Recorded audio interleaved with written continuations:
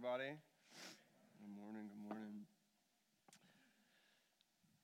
Well, Merry Christmas season. I'm excited to jump into this Advent season with you guys. Just as a reminder, there's a Connect card on your seat or nearby. If you want to fill that out, we'd love to get to know you and just to connect with you wherever you're at in your spiritual journey. So especially if it's this Christmas, you know, it's the season where people come and you might be here because, you know, your aunt or your grandma or somebody, told you if you're going to come to my house, you got to come to church, right? So we're glad that you're here, and I want you to keep your ears open for whatever reason you might be here today.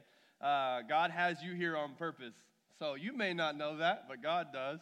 And he wants to share with you a message about his love and about his faithfulness and the goodness of the gospel today. And I hope you have ears to hear what God is going to say. As Dale was mentioning, there's so many good things happening in the life of this church. So many reasons why we continue to invest, and I just want to reemphasize that this December is so big, and your investment's so big for us continuing to do the work that God has called us to do. I want to give you 3 categories for that we hope in 2023 to really invest in. One is the next generation, the second is multiplication, and the third is communication. So we made them rhyme for you, all right? Next generation is, like Dale said, building strong families, investing in the internship, youth, really helping, making sure that the gospel is being passed on to the next generation. It's investing in the preschool, which has gone to 6 kids to 11 kids, which could go more and more and more if we could hire more teachers and do things like that in it. We could have 50 kids down there if we invested the money in it, and we're able to do that. And so there's so many ways we want to do that. With multiplication, continuing to start other city lights in other places, letting the gospel go forward from here everywhere as the Lord continues to open up doors here and around the world. And then with communication, making sure that we're working. Social media is a mission field. It's how we should think about it, like an unreached people group for us to go serve. We want to make sure we're doing our best to do that well. And so as you invest this December, those are the 3 primary things we're hoping to see the Lord work in. This morning, we're going to look in Luke chapter 1. So go ahead and open your Bible to Luke chapter 1. All right. During this Advent season, we're going to do a short series these next 3 weeks called The Eyes of Advent. The Eyes of Advent. My goal is that we would see Jesus rightly so that we can serve him readily. We're going to look back at the eyes, through the lens of those who saw Jesus or who are a part of this initial coming of Jesus Christ to the world, particularly Mary, Zechariah, the shepherds, and Simeon. These are the 4 type of people and groups that we're going to look at. We're going to see what did they see when Jesus came, and how can that affect my understanding of Jesus today?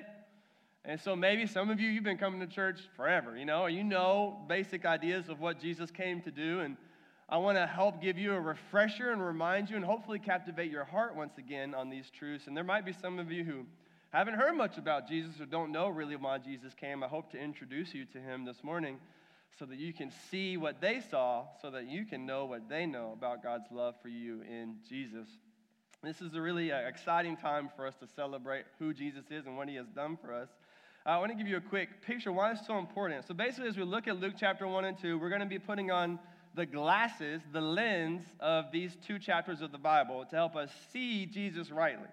And to want to see something rightly, you have to first think you're not seeing it correctly, right? But when you go to the eye doctor, the first thing they do is test to see whether you're seeing things rightly. And they only correct your vision, right? If you can't see A, B, C, D, you start to get those letters wrong, which I feel like even when my eyes are good, I can't see those things. It's so far away. You got to get it right. And so some of us don't even know that our vision is incorrect. Some of us in this room or watching online don't even know that our understanding of Jesus is incorrect, or at least not fully what it needs to be. One time I had problems with my contacts, I remember, and I was getting ready to go for a run, and I can't run in glasses. I don't know how many of you have ever, runners in here, but my glasses are like, they look like Harry Potter glasses, all right? They're not like running glasses. They're not basketball glasses. They're just wearing glasses, and I can't run in those things. They would fall off, and my contacts were driving me crazy, and I just thought, hey, look, I mean, I can't, without my contacts, I cannot see, okay? It's very, you definitely should not drive a car. I have to get like this. I mean, anything I'm like super nearsighted, okay? Like right in front of my face nearsighted. So I decided, I say, look, it's no worries. It's just a running trail. I can do that blurry, I can do that blurry. That's no problem. And so I thought, okay, great. So I just took my contacts out and I just went for my run.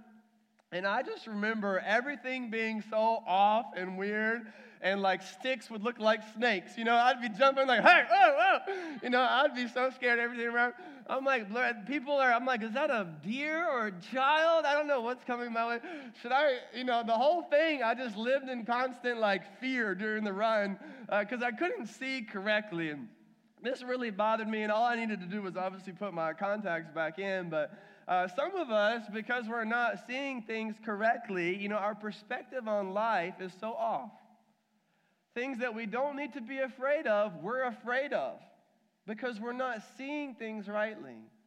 Things that would be clearer to us, that would help us navigate our circumstances, can be more clear than they are. And I just want you to understand this morning that wherever you're at in life, there are some things that you are not seeing rightly. And the reason why you're living in fear, or the reason why you're living in anxiety, or the reason why you're so discouraged or frustrated, these things are happening not just because of your life circumstances, but because you're not seeing things rightly.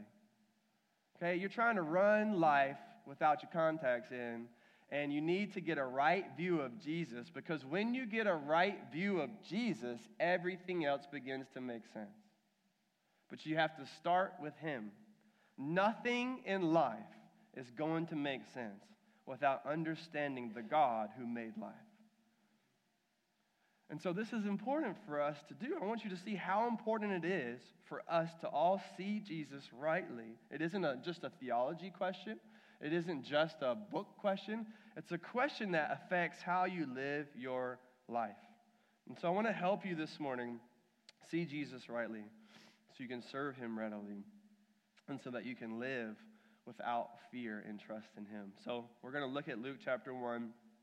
The context of this particular section is a very simple part of it. Mary's already been told, okay? She's already been given, the mother of Jesus, already been given the message from the angel, hey, you are supernaturally going to have the Savior of the world, okay? And she's like, wow, that's crazy, So she believes this message. She goes and visits her friend Elizabeth, who is also pregnant with John the Baptist, a little more pregnant than Mary is. Remember, John the Baptist is going to prepare the way. And Elizabeth proclaims a blessing over Mary. And in light of this huge thing happening in her life, Mary breaks out in a song of praise to the Lord and a poem of praise to the Lord. This is what she says, and that's what we're going to read. So what does the coming of Jesus look like through the eyes of Mary? That's the question for us this morning. And how can this adjust my perspective? So Mary said, my soul magnifies the Lord, and my spirit rejoices in God my Savior, for he has looked on the humble estate of his servant. For behold, from now on all generations will call me blessed. For he who is mighty has done great things for me, and holy is his name. His mercy is for those who fear him from generation to generation. He has shown strength with his arm. He has scattered the proud in the thoughts of their hearts. He has brought down the mighty from their thrones, and he has exalted those of humble estate. He has filled the hungry with good things, and the rich he has sent away empty. For he has helped his servant Israel in remembrance of his mercy, as he spoke to our fathers, to Abraham and to his offspring forever. So we're going to stop there, and this is what we see through the eyes of Mary about who Jesus really is to us, and what does celebrating Christmas mean. Today, we're going to see three different things about God over these next few weeks, but today we're going to see the generosity of God.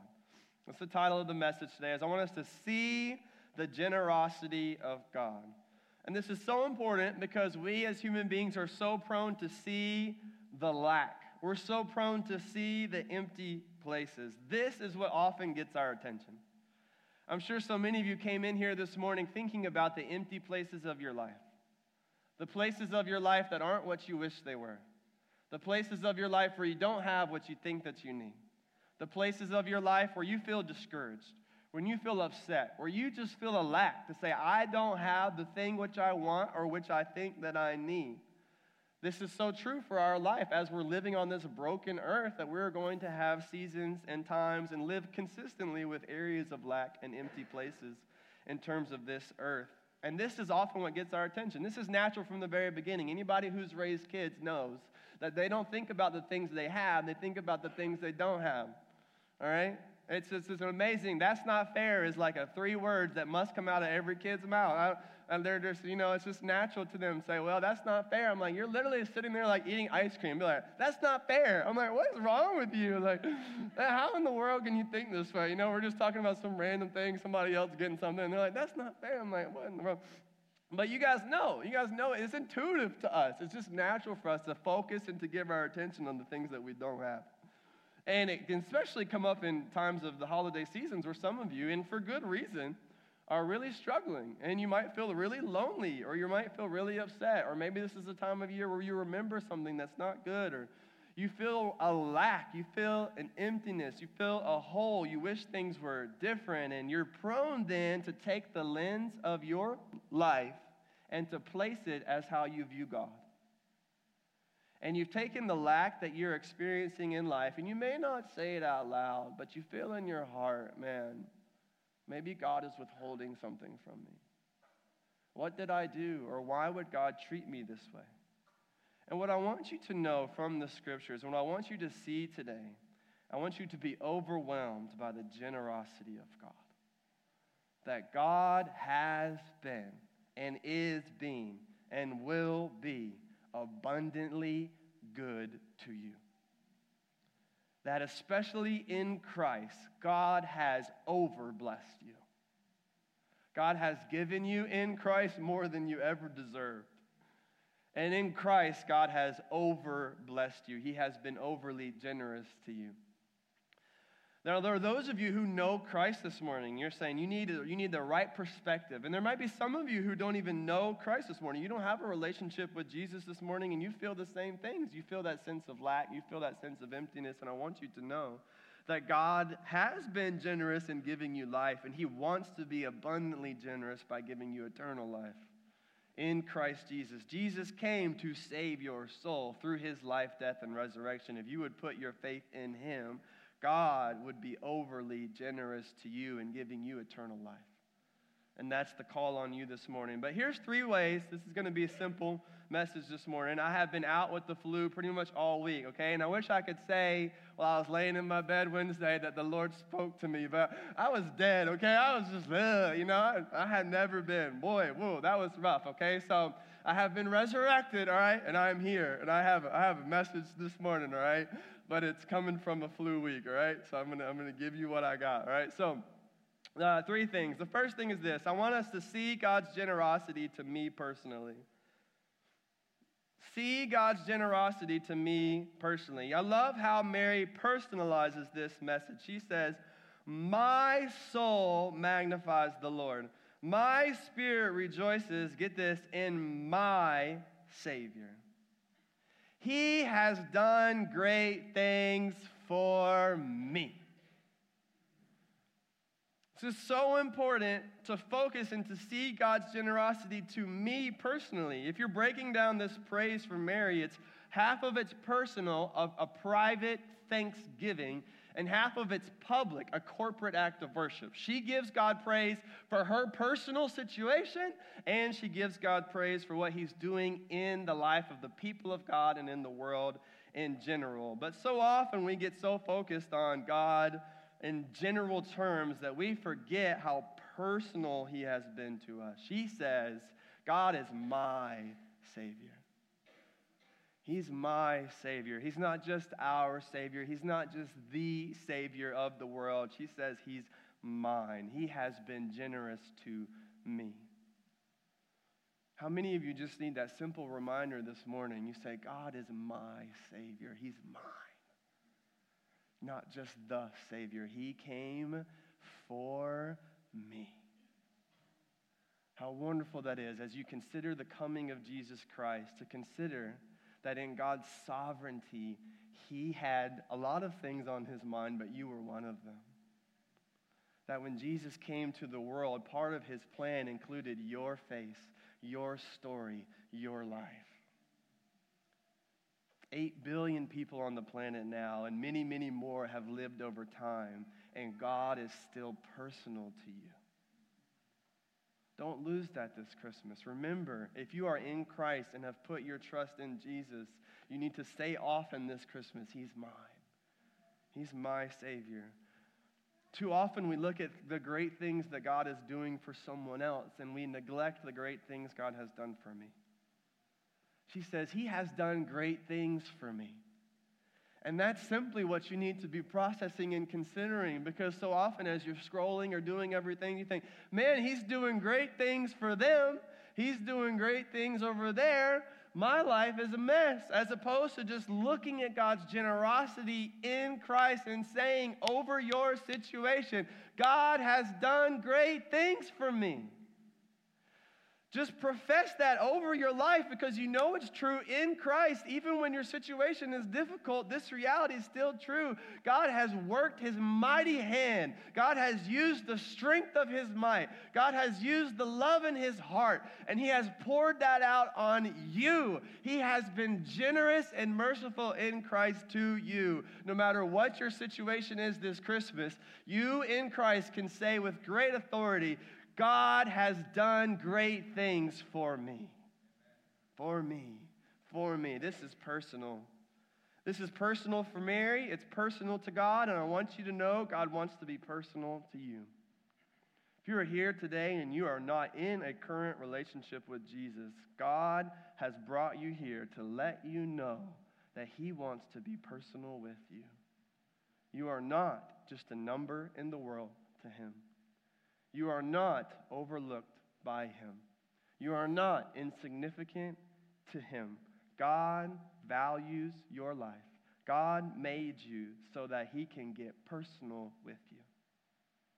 The only relationship that will ever satisfy your soul is the one you find in Jesus Christ.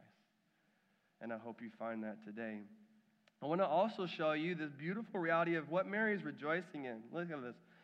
So Mary's rejoicing in the reality that God has blessed her, not only with this amazing circumstance, but with this amazing role in the kingdom of God. She is honored in this moment to be chosen by God for a role of honor. Mary thinks, who am I that God would choose me to play such a significant role in the world today? Mary thinks, man, who am I, this little teenage girl, that God would choose me to play such a significant role in this day? And the honor that God has bestowed upon Mary just wells her up with praise and thanksgiving. And I want you to know that in Christ Jesus, you and I have the same joy, that we are chosen for a role of honor. You may feel overlooked this Christmas. You may feel neglected this Christmas. You may feel lonely this Christmas. You may feel like nobody needs you this Christmas. You may feel like that your role or your life doesn't have much honor. But I want you to know that in Christ Jesus, just like Mary, you have been chosen for a role of honor. You have been chosen by God for a role of honor. It's called being a son or a daughter of the King. It's called being an ambassador of Jesus. It's called being a friend of God. It's called being indwelled by the Holy Spirit. It's called having a purpose on this earth. God has chosen you for a role of honor.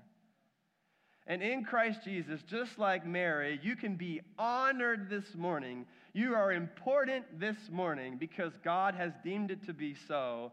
Just like Mary, in just a significant way, Mary had Jesus within her, but so it is with us in Christ. Spiritually, Jesus dwells in you. And this is the role of honor you have been given by God. So if you feel like you don't have much this Christmas, if you feel like you aren't much this Christmas, know this, that God has chosen you in Christ for a role of honor. And he dwells in you by his Spirit. So see God's generosity to me personally. I think this is going to change a lot about your life and hopefully your time in Advent this season. I remember one time when my kids got letters in the mail from their Nana, my mom, So she had she had just written letters to them, just, like grandmas do. And she sent it in the mail, and she put stickers in it and all these things. And they got the letters in the mail, and they read them, and they were so excited. Kids are so excited about stickers. I'm like, yeah, stickers, So they're down there. And then all of a sudden, they all decide to write letters back to her. And they are prompted to write letters back to her, so they're all getting their own things, and they're finding ways, and they're trying to figure out how to mail letters. It's this real cute thing. And in this moment, I considered how that they hadn't been thinking about writing letters to Nana, but then Nana wrote letters to them, and her personal touch to them engaged their hearts and led to a personal response to her. And I wonder, maybe the stuckness or the reason why you aren't thinking much about showing affection and love to God is because you're not receiving the love God's given to you. God has written a letter to you in the Bible. God has poured out his love to you in Jesus. And if you simply overlook that, you will not engage your heart in response to God. The Bible says we love him because he first loved us. And so Jesus coming, this a reminder of the fact that Jesus has come, and as we focus on that this Christmas, is a good reminder that God has sent Jesus and has written this book called the Bible to expressly speak to you, and that if you would engage with him in the Word of God, your heart would be inflamed with love for him, and that you would respond in praise and adoration. This thing that's happening with Mary can't be forced. You can't fake it. You can't sit there and say, my heart praises the Lord. But if you will engage in God's love for you, then you will grow in love for God. God has been personal to you. And if you would take his personal touch, you would be personal with him. And you would find much joy in that this Christmas. So see God's generosity to me personally. The second thing is this: see God's generosity to the lowly. See God's generosity to the lowly. Look what she says, that he has looked on the humble estate of his servant. He has brought down the mighty, and it says he has exalted the humble. He has filled the hungry with good things and sent the rich away empty. What we see about the reality of Christmas here as well is that God is the great equalizer. It is in God that everything gets flattened, and the low get brought up, and the high get brought down, and everybody gets the same and an even ground in the eyes of God. It's Christmas, actually, that if you talk about we want justice in the world, we want equality, Christmas does that. Jesus coming into the world and doing what he did to save our souls, he comes for the lowly. He rises and deals with oppression. It is in Christ Jesus that we deal with oppression and injustice. It is Jesus is the one who does it. If you want a solution for that, the only ultimate solution you have will never be found in a human being, but only be found in Jesus. If you're out here seeking justice for the world, good for you. But you and me are never going to accomplish that. The only answer for ultimate justice and for things to be made right is found in Jesus Christ. That's the only way. And so we pursue that as the church. We join Jesus in that. Yes and amen. We fight for that. We fight for the oppressed. We do these things. Obviously, it's what we're doing all over the world, is serving the poor and marginalized, taking care of the needy, serving the orphan and the widow. This is what we're doing. Praise God for that. And we will continue to do that as long as we live. But the ultimate solution for justice and for things being made right and for the high and those who misuse authority and abuse being brought low, and the low, those being overlooked and marginalized, being brought up, isn't in you and I's efforts, but in the Jesus who has come for us.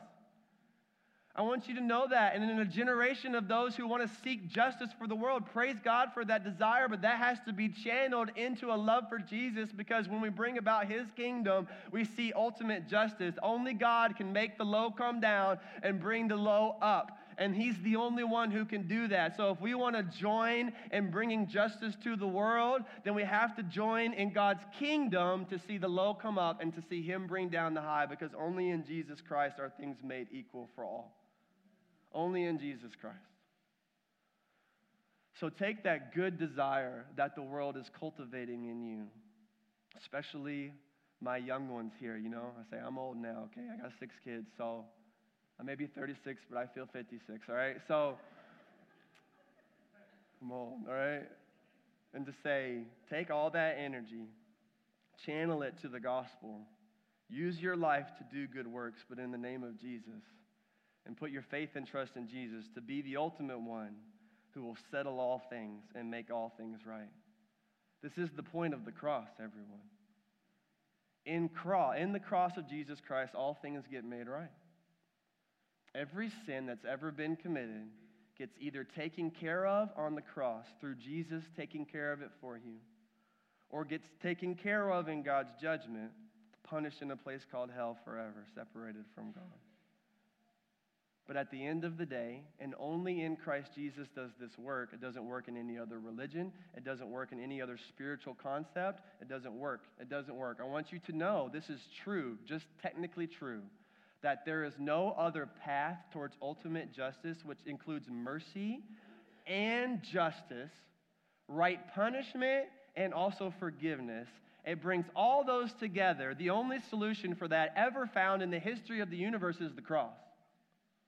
It's not found in Allah. It's not found in Buddha. It's certainly not found in secularism, atheism, materialism. None of those offer solutions for the desire of our hearts that all things would be made right.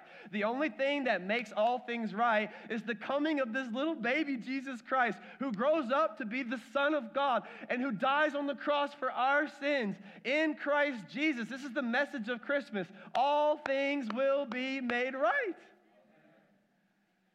And Christianity, and specifically Jesus himself, is the only one in the history of the world that offers this solution. Go look it up. Go search every religion you ever want to. Go search every way of thinking you ever want to. There's nothing like the cross. There's nothing. And this is what we celebrate this Christmas, because when Jesus comes, he sets the stage to make everything right. And I want you to know this morning that if you're feeling lowly and overlooked, marginalized, unseen, that Jesus particularly came to make sure that you are seen. He came to tell you that he sees you, that he loves you, that he knows you, that he honors you, that he made you, and that you're special to him. And so if you feel that way this Christmas, I want to bestow honor on you today. The honor that comes from Jesus, that you are made in his image, that you matter, that your life has significance, worth, and value. And Jesus came to lift you up and to uphold your hand. He came for you. Jesus doesn't overlook anyone. And this is also what prompts us, as I said, to go serve the lowly, the marginalized, the poor. As we talk about being generous this Christmas, it is the very heart of Jesus for us to take the resources that we have been given and to leverage them to prioritize uplifting the lowly and the marginalized and the oppressed and the poor, and to go into dark and hard places and help deliver women from prostitution, and to help grow and to help children grow in the faith, and to help do these things all throughout the world, to help defend the cause of the orphan and the widow, to do that in Africa and the Philippines and Mexico, do that in D.C. and in Annandale, Nova, and to do that all over the world. This is the heartbeat of Christmas. It isn't just lights and good feels, but it's an act of war on the darkness to say Jesus came to start a fight. Jesus came to settle and make things right. Jesus came to bring light into the darkness. And so as we celebrate this Christmas, and as we enjoy fireside candles and pine-scented candles, and as we put lights up and sing nice Christmas songs and have all the vibes that we want, we remember as well that as Christians, we are called to bring light into the darkness. We join Jesus in his cause to go after and to uplift the lowly, both here and around the world. And we leverage the resources we have been given for this cause. And so I want you to consider that this December, that as you consider giving and as you consider what we're doing as a church, Christmas is about this. It is about the generosity of God, and particularly the generosity of God towards the lowly. And so as we determine what to do with the resources we've been given, we ought to take God's priorities as well and be generous to the lowly. So that's the second thing. The final thing is this: see God's generosity continually. So see God's generosity personally, see God's generosity to the lowly, and see God's generosity continually. I love this. She ends here. She says, he has helped his servant Israel in remembrance of his mercy, as he spoke to our fathers, to Abraham and to his offspring forever. And this is what we saw also throughout Haggai, is that God keeps his promises. Let me encourage you this morning that God doesn't run out of the ability or the desire to be generous to you. God doesn't get exhausted with you. God doesn't get exasperated with you. God doesn't run out of the resources to bless you. God doesn't run out of the love that he needs to motivate, and the love needed to motivate him to bless you and to love you. God doesn't run out of what he needs for you, and he doesn't run out of his love for you. So as you're sitting here this morning and contemplating your life, just know this, that God is acting towards you the same way he acted towards the people in the beginning of the Bible, towards the people in the middle of the Bible, towards the people in the New Testament, towards the people, the saints of old, and as he's acting towards you. He says, in remembrance of his mercy, as he spoke to our fathers, so he is to you. Just like that song that we sang, God is the same God. He was merciful then, he is merciful now. God has not run out of generosity, and he has not run out of love for you. He has not run out. Let me tell you, he has not run out. He has not run out. You know, the other day, my wife ran out of gas in our big van in the middle of the road. I didn't ask her if I could share this story. So, if you don't see me next week, you'll know why. You'll know why. She ran out of gas in the middle of the road, and she had to go to an important appointment. She had one of our kids with her. And so it was an emergency. You know, we got to get there. It can't be late. 15 minutes and you're done. You know, the appointment's over. And so she called me, and I tried to Uber her a car, and it was hilarious. She got there at the 15-minute mark. You're like, really, right on time. And then I had to go try to find a tank and try to, get the gas filled up, and couldn't get the dumb thing in the gas thing, and I was just sitting on the side of the road, just pouring gas all over the side of the road. It wouldn't go in the gas thing right, and I eventually kicked the thing in there. I wasn't sure what was happening, if I'm the dummy or the idiot, or if the gas tank is wrong. It's never user error for me though, so it must have been a problem with the gas thing. And eventually I got it in there, and the car was able to keep going, and we continued on with our lives. But I want you to know, this is so important for you, because this is how you think of God. When you say, man, I haven't really spent time with the Lord, I haven't been reading my Bible, man, I really screwed up this weekend, as if now the car has been stalled out and there's no gas in the tank, as if God doesn't have anything left to give you. And so now we create this gap in our life to say, man, I haven't been doing that great, or I haven't been living that well. And now it prevents us from actually going back to God, when all the while you need to know that Jesus came for these very purposes, that God never runs out of gas in the car of his love for you, and at any moment when you need it, God is there and willing to be generous with you. He is willing and able to be generous with you. God's generosity continues. His love, as the Bible says over and over again, is steadfast, meaning it's just like this, okay? And I just walk around this whole place, all right? God's love doesn't do this. It doesn't do this. It just does this forever. Just a straight line. It doesn't dip in any way. It's just straight, And that's how God's love is described in the Bible, and that's how it is here, and that's how it is for you. So remember God's generosity to you this Christmas. You may be seeing Jesus wrongly because you're basing who Jesus is based off of your circumstances, but the way you see your circumstances is blurry. And I want us to put on the lens of chapter 1 and 2 this season so that we can see Jesus rightly. God has been, in Christ, abundantly, incredibly generous with you. And so enjoy the generosity of God this Christmas. And maybe for some of you, that means receiving Christ for the very first time, putting your faith in him, turning away from your sins, and trusting in him. That is God's call to you this morning. And for many of you, it may be a simple intentional reminder to not base your view of God on your circumstances or on the lack or on the disappointments or on the emptiness, but to go back to what he's done for you in Jesus and to remember how generous God has been with you, has been, is, and will be. All right, let me pray, and let's praise the Lord together. Lord, we love you. We honor you. We thank you for your generosity towards us.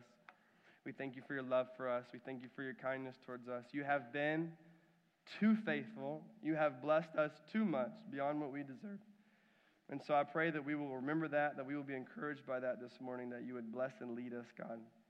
And so we honor you. We praise you. Like Mary, we lift up a song of praise to you in this time. And we worship you for who you are and what you've done. It's in Jesus' name we pray. Amen. Amen. Why don't you stand and let's respond to the Lord.